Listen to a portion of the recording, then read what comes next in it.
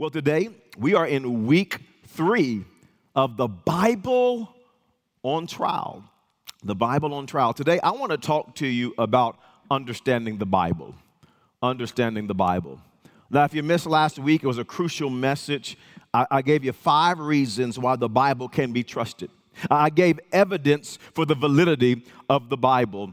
And if you missed it, I want to encourage you to get online. This is a critical message to listen to. Get online at peopleschurch.tv, watch this message, listen to this message. It will help you out tremendously. And some of you will say, well, Pastor, I'm a skeptic. I'm skeptical of the Bible. Well, last week I gave you some resources. Be sure to get those resources that I gave you. If you weren't here last week, if you're skeptical of the Bible, or you love the Bible and you just want to go deeper in the Bible, you want to grow more, you want to learn more about how to defend your faith, apologetics, go to Josh McDowell, look him up, Josh McDowell, and get the book, Evidence That Demands a Verdict. Evidence That Demands a Verdict. Powerful book. You can also check out his website, josh.org. Also, I would encourage you to check out Lee Strobel, the author, and he has a book called The Case for Faith and The Case for Christ that will help you learn more about God's Word. Well, let's dive into the Bible on trial, week 3. And whenever someone is on trial, you know what's important? It's important for the jury to understand what the trial is all about, what the case is all about. How many of you have ever been on jury duty before? Come on, how many of you? Yeah. I've been on jury duty before as well. And so a jury is selected when there's a trial. And then evidence is presented to the jury so they can better understand the case. And there's nothing worse than an uninformed jury that doesn't understand the facts of the case, and they're trying to make a decision about a case they don't understand. And when it comes to the Bible, one of the worst places we can find ourselves in is when we don't understand God's Word. You see, when we don't understand something, we have a lot of questions about it. We even can have a lot of concerns about it when we don't understand it.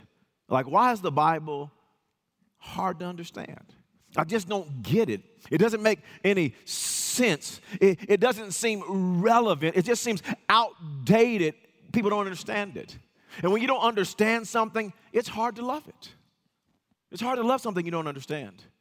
When Tiffany and I first got married, I loved her, but I didn't understand her. And we've been married almost 20 years, and I'm still growing in my understanding of her. Ladies, you can be hard to understand.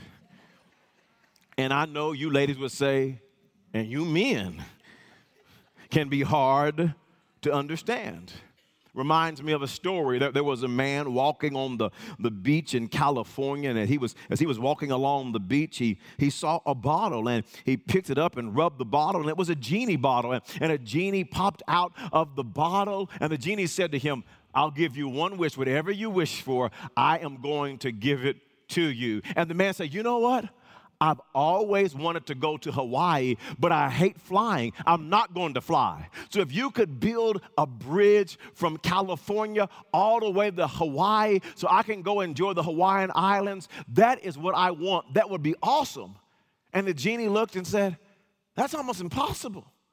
I mean, really? A bridge from here to Hawaii? That's almost impossible. Do you know how much concrete that would take, how much steel that would take, how much rebar that would take, how much labor that would take? He said, listen, that's almost impossible. You'll have to ask me for something else. And the man said, well, okay, genie, help me understand my wife.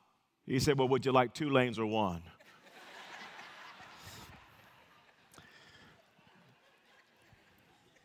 Why is it important for us to understand the Bible? Let me talk to you about that. Matthew chapter 7, verse 24. Therefore, everyone who hears these words of mine and puts them into practice. How do you practice something you don't understand?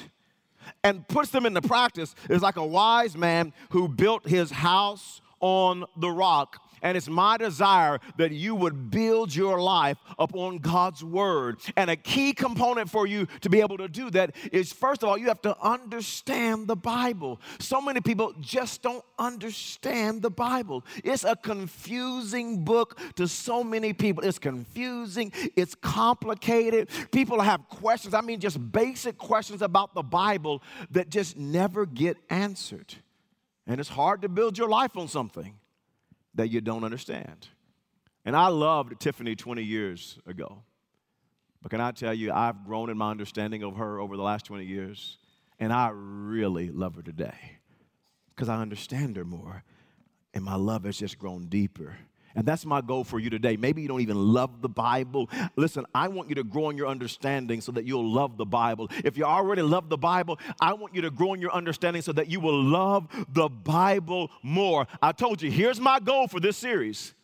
I want you to love it.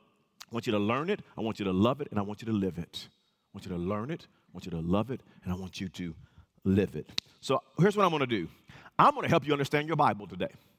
Get a pen out, some paper out. I'm going to give you a lot of information today. It's going to help you understand your Bible. I would encourage you to get your phone out. Some of you want to take notes on your phone. I'm going to help you today. Let's begin with this. The word Bible means book. Some of you thought it was something deep. No, book. That's all it means. The Greek word for Bible is biblios. There's actually a Greek city called Byblos, and they used that to name the Bible, and here's why. That city was the number one importer of papyrus, and that's where we get the word paper that we use today, the word paper. And this city was a paper manufacturing city, and so we got the name Bible from this paper manufacturing city, and that's where the Bible derived its name. And understand something about the Bible. The Bible is a book like no other. It's a book like no other. It's the most read book in history. It's the best-selling book in history. It's the most translated book in history. All of time marks itself on the truth of God's word. It's a book like no other. People can't stop God's word. They've tried to for centuries. You see, the Bible is the most despised, derided, denied, disputed, dissected, debated, outlawed, and destroyed book ever, and it still endures. It still lives on. It's still changing lives today. Nobody has been able to stop God's word. Well, the Bible says this in 1 Peter chapter 1, verse 24 and 25. For all people are like grass, and all their glory is like the flowers of the field. The grass withers, and the flowers fall, but the word of the Lord endures forever. And this was the word that's preached to you. The word of the Lord endures forever. You can't stop it. It's God's holy word. You say, Pastor, why are there so many versions of God's holy word, the Bible? There's a lot of versions to choose from. Pastor, which version is the right version of the Bible to read? Well, I know the answer to that. And I'm going to tell you next week. Don't you miss next week. It's going to be good. I'm telling you. Don't miss next week's message. It's going to be a powerful teaching. I'm going to talk to you about that. And I'm going to also talk to you just about the power of God's word. I'm going to wrap up the series next week. Number two is this. It was written by 40 writers. We touched on this last week. It was written by 40 writers over a period of 1,600 years in over a dozen countries on 3 continents in 3 languages, Hebrew, Greek, and Aramaic. How in the world did that many people over that amount of time in that many different places come up with the exact same thing, the exact same story, the exact same emphasis? How did that happen? I mean, it would make sense if it was written by one person. The Quran, written by one person, Muhammad. The Analects of Confucius, written by one person.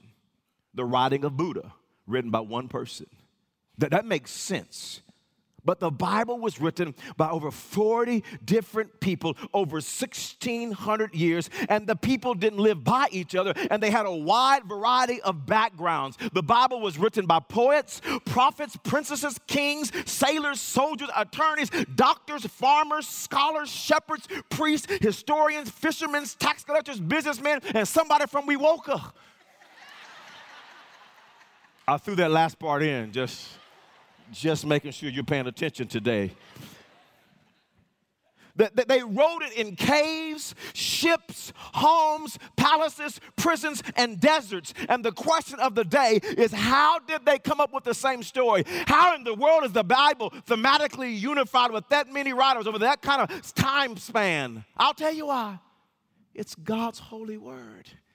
It's inspired by God. There are 40 writers, but there's only one author, and his name is God. It's his autobiography. It's the story of God moving and working in people's lives. The Bible says it like this in 2 Timothy chapter 3 and verse 16. All scripture is God-breathed. It's inspired by God, and it's useful. It'll work in your life. It's useful for teaching, rebuking, correcting, and training in righteousness, so that the servant of God may be thoroughly equipped for every good work. The Bible is God-inspired. Number 3 is this. The Bible is not written in chronological order. It's not written in chronological order. A lot of people don't know this about the books of the Bible. They are not in chronological order. But now you can go and buy a chronological Bible. Those are available. But when you buy just a Bible, it's not in chronological order. So if you listen, if you start reading the Bible thinking it's in sequential order in regards to its historical timeline, it will have you all confused.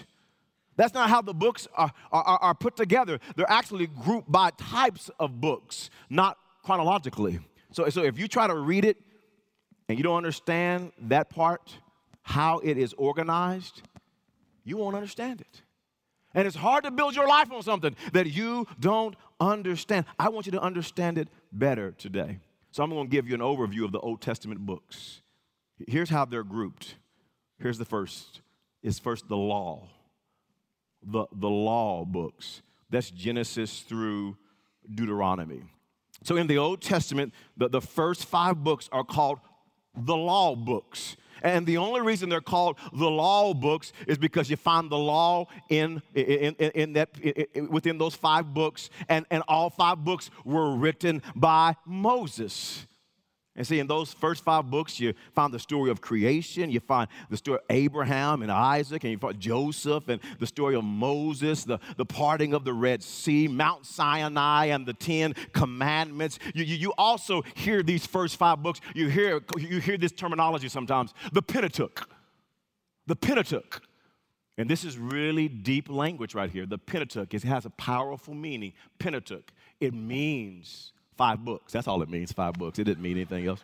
That's it. It means 5 books.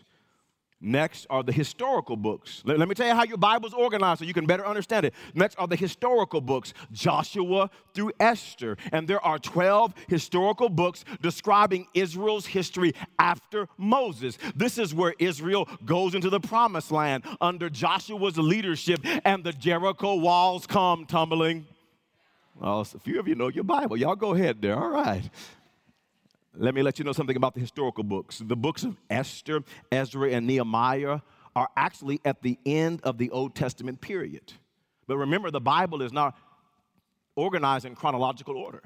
So when you read the Bible, you find Esther, Nehemiah, and Ezra actually in the middle of the Old Testament. But if you were reading the Bible as a historical timeline, these books actually are at the end of the Old Testament period.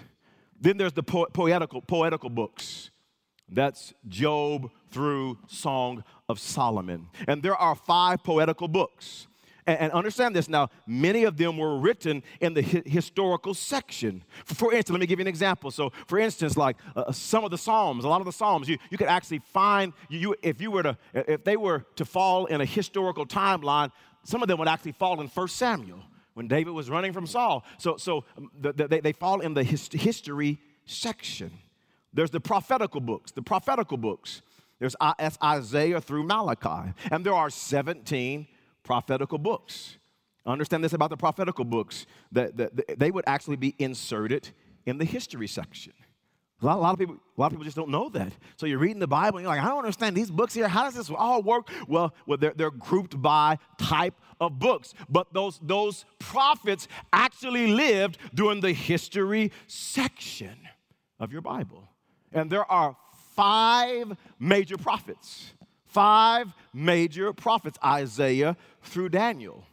And they're called major prophets because of the length of the books. That's it. Has nothing to do with the importance of the books, just the length. Then there are 12 minor prophets. Hosea, and it takes you to the end of the book, Malachi. I'm just playing. Somebody like, oh, it's Malachi. I'm just messing with y'all today, huh? Yeah, you better listen to me. Hosea through Malachi. And the minor prophets are just called minor, has nothing to do with importance, has everything to do with the length of the book. Some of those books are only 1 or 2 pages long, so they're minor prophets. Let me show you a picture of how your Old Testament is organized. Get your camera out, get your phone out, get a quick picture real quick. That's how your Bible is organized. Pentateuch, the poetry and history, prophetic, major, minor. That's how the Bible is organized. Now, here's what I want you to understand. Please grasp, this is key. After the Old Testament, there's 400 years of silence. During this time, the Jews come out of exile back to Jerusalem.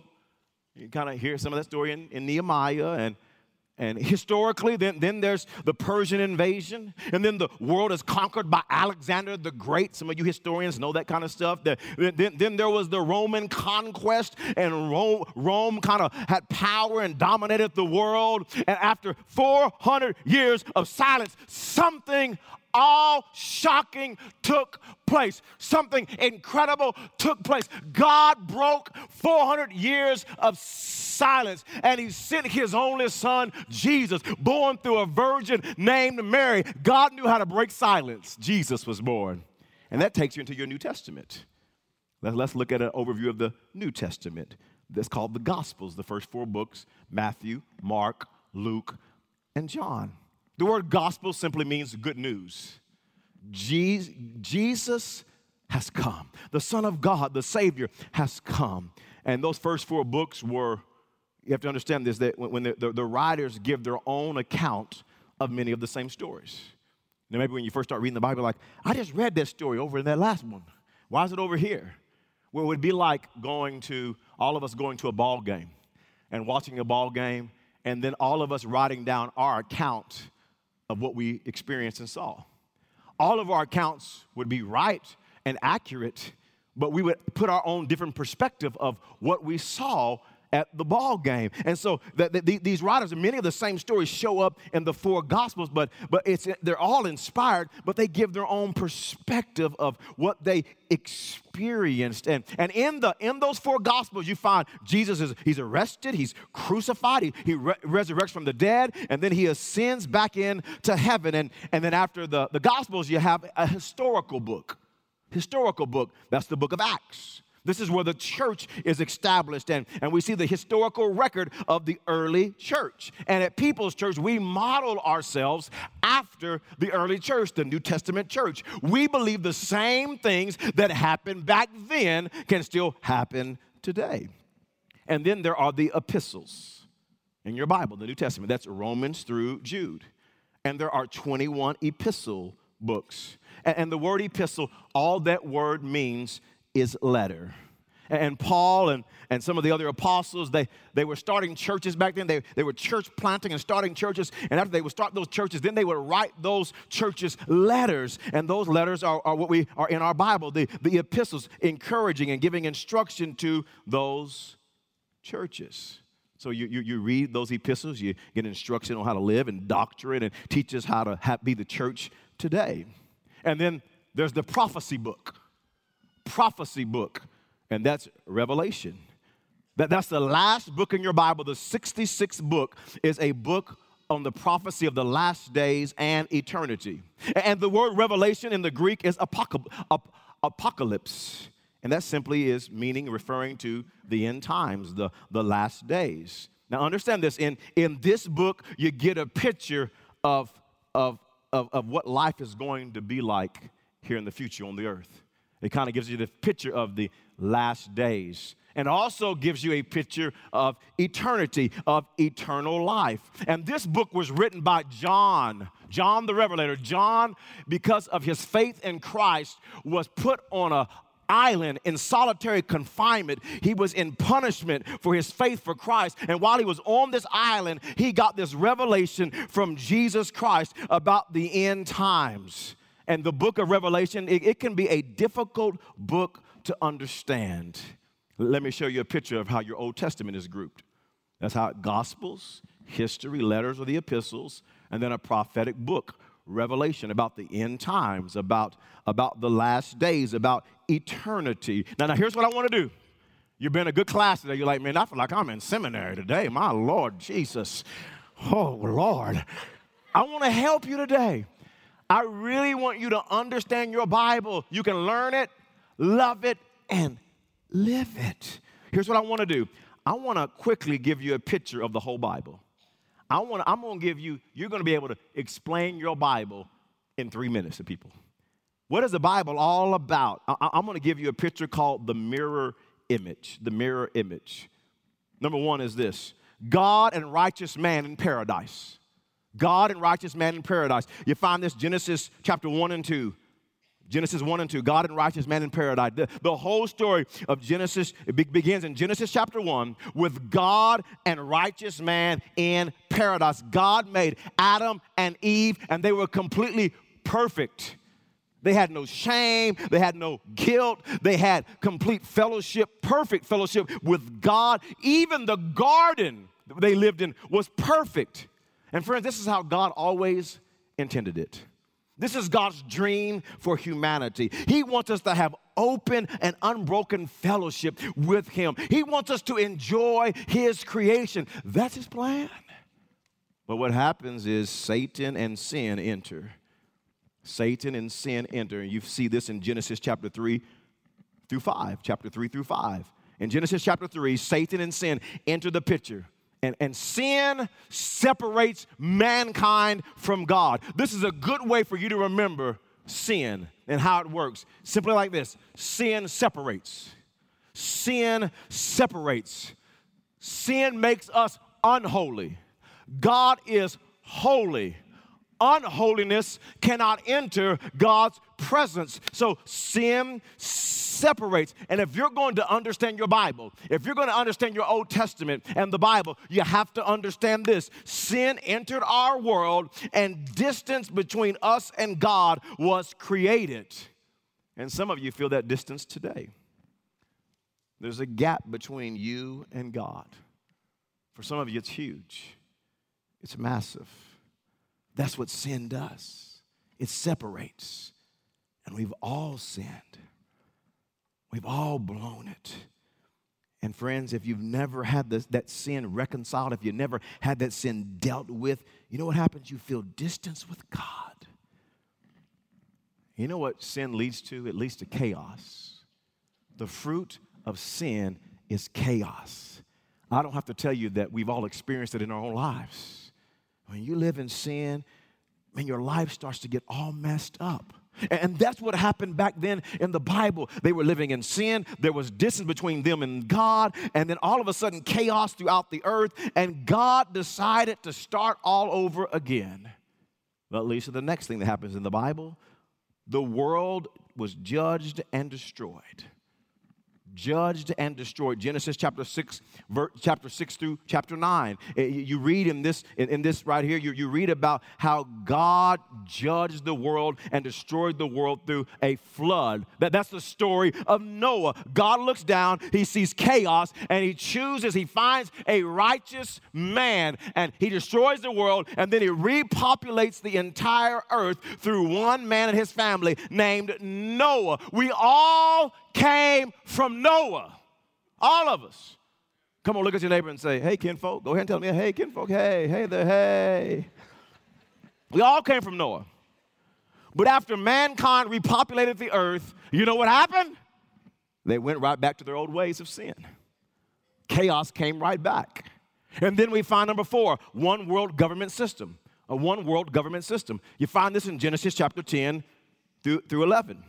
Mankind tried to get their lives right with God by trying to come together and build this tower to God called the Tower of Babel. They thought, listen, since we can't get it right with God, we're going to overtake God.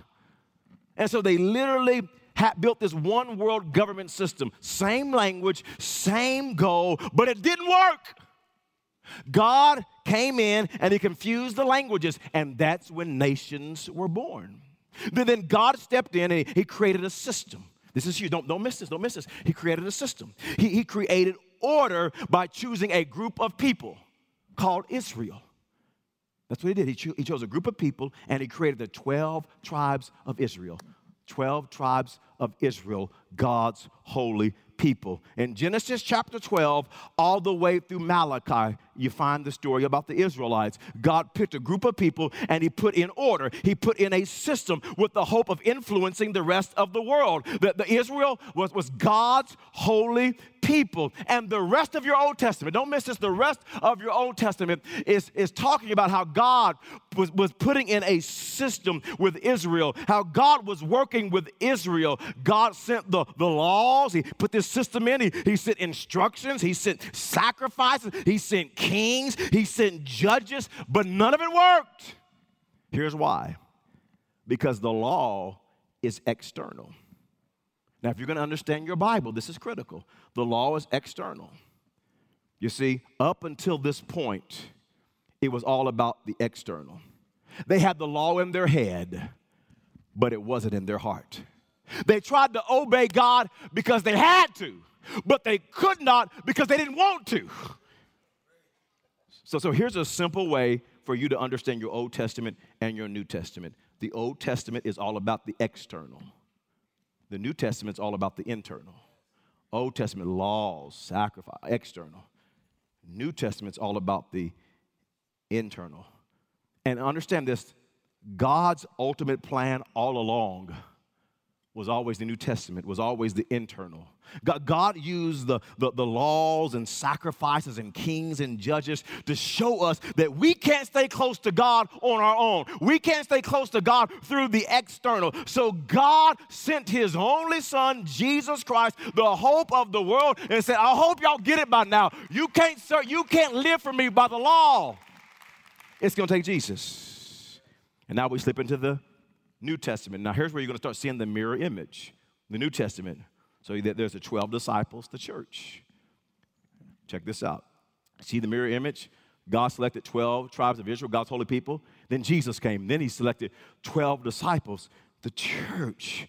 And God did something brand new in the New Testament. He started a new covenant through Jesus. You can read about this new covenant on your own. Look at Hebrews chapter 8. Towards the end of that chapter, it talks about this new covenant, how it's not going to be external but internal. The laws of God won't be in your head, but they'll actually be in your heart.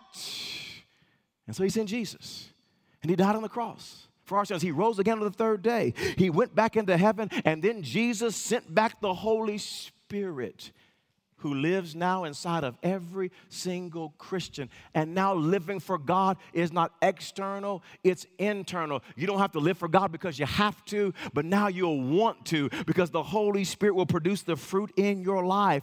And you see Matthew, Mark, Luke, and John, and Jesus chose these 12 disciples. And then in the book of Acts, they become the church of Jesus Christ, the people of God. And that's where we are in history right now. When you look in the Bible, that's where we are. God's now working internal. God is putting his laws in people's hearts. God is still saving people, and people are coming to Christ. And this is where we are in history. But when you look at this mirror image, let me explain your Bible. Here's what's to come. A one world government system. You see this in Revelation 6 through chapter 19. So many scholars believe that in the book of Revelation, it says, during the end times, before Jesus comes, there will be a one-world government system. The Antichrist will institute a buying and selling system. It's called the mark of the beast. And many scholars believe that people are going to have to take a mark in their hand or on their head to buy and sell. People got to go to Walmart and pay, boop, boop, boop. And many scholars believe that as this unfolds, God's going to bring his church to heaven and judge and destroy the world. And then you'll notice the world judged and destroyed. Revelation 6 through chapter 19. So you see the mirror image, the world judged and destroyed back with Noah. And now Jesus Christ, the world judged and destroyed. But this time, God's not going to destroy the world through water, through a flood, like the days of Noah. This time it's going to be through fire, a purification of the world. And then the next thing you see is Satan and sin exit. Revelation chapter 20. We saw first Satan and sin enter in Genesis, and now you see Satan and sin exit, the mirror image. God is going to bind up that old dragon, that old serpent, that old nasty devil, and he's going to throw him into the lake of fire, and Satan and sin are going to exit. Come on, somebody say, thank you, Jesus. That old crazy devil. And then next is God and redeemed man in paradise. So I want you to notice the mirror image. It was God and righteous man in paradise. That's back in Genesis chapter 1. Now it's God and redeemed, Jesus redeemed man in paradise. Now let me show you just a full picture of this mirror image that I've been teaching you about today. See the Old Testament and then what happens in the New Testament because of Jesus Christ. The 12 tribes, now the 12 disciples, one world, not one world. You kind of see it all come together. That's just your Bible at a quick glance. And every follower of Jesus is going to spend eternity with God in heaven. God and redeemed, not righteous, God and redeemed man back in paradise together. It's going to be paradise. That's one of the words for heaven you see in the Bible, paradise. Folks, heaven is not going to be a retirement home where you sing in the choir and play the harp all day, every day. That's not heaven. It's paradise. And the closest word that we can find in the Greek or in the Greek or Hebrew language for this word, paradise, for our language would be the word resort. Come on, somebody. You ever been to a resort? It's going to be wonderful. I know you might have been to a resort, but you've never been to one where the streets are made out of gold, somebody. Come on. Oh, yeah. Heaven. It's going to be an amazing place. So many people have this bad idea of heaven. You know, they call, well, we're going to go to the afterlife. Like you're really living life now. You know, just the afterlife. No. This is just before life. Heaven's real life. All eternity in God's presence. That's real life. And let me tell you why heaven's going to be so awesome. Because we're going to be with Jesus. We're going to see him face to face. We're going to live with him forever in his presence. Friends, can I tell you, it's all about Jesus. Your whole Bible is all about Jesus. The entire Bible is about Jesus. The Old Testament's about Jesus. The New Testament is about Jesus. The subject of your whole Bible is Jesus. Humanity is the object, but Jesus is the subject. You can find Jesus in every book of your Bible. He's there. He's there in every book. Matter of fact, let me give you a resource. A lady named Henrietta Mears, who served under Dr. Billy Graham, wrote a book called What the Bible is All About. Henrietta Mears, What the Bible is All About. It's an awesome book. And she explains Jesus in every book in the Bible. He's in every book. He was that fourth man in that fiery furnace with Meshach, Shadrach, and Abednego. That was Jesus. He's in the Psalms. You see Jesus there. Friends, over 300 Old Testament prophecies are about Jesus. It's all about Jesus. Here's what he said. Jesus said in John 5 and verse 39, you study the scriptures diligently because you think in them you have eternal life. These are the very scriptures that testify about me. When Jesus said this, there was no New Testament. It didn't exist. So he's saying, you search the Old Testament because you think they give you eternal life. But he says those Old Testament scriptures just point to me. It's about me. The Old and the New Testament is all about Jesus. When you read your Bible, look for Jesus. He's there. It's all about Jesus. He's the one that came and he died. He's the one that paid the price for our sins. He's the one that closed the gap so that our distance wouldn't keep us separated from a loving God. Jesus paid the price. Can I tell you today, you don't have to pay the price for your sin.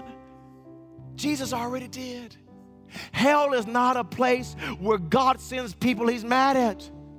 Hell's a place where people choose to go pay for their own sin. They reject a loving God and his son Jesus. I don't want that. I'll pay my own price for my sin. And Jesus said, you don't have to do that. I've already paid the price for you on the cross of Calvary. I hung, I bled, I died for you. I rose again. Put your faith in me. I've already paid for your sin. And not just that, he said, I paid for your sin. And then I send back my Holy Spirit. And you give me your life, I'll put my spirit inside of you. You don't have to live for me because you have to. My laws won't just be in your head, they'll be in your heart. You'll live for me because you want to, not just because you have to. It's the gospel. It's the good news. Jesus came, and there's a new covenant.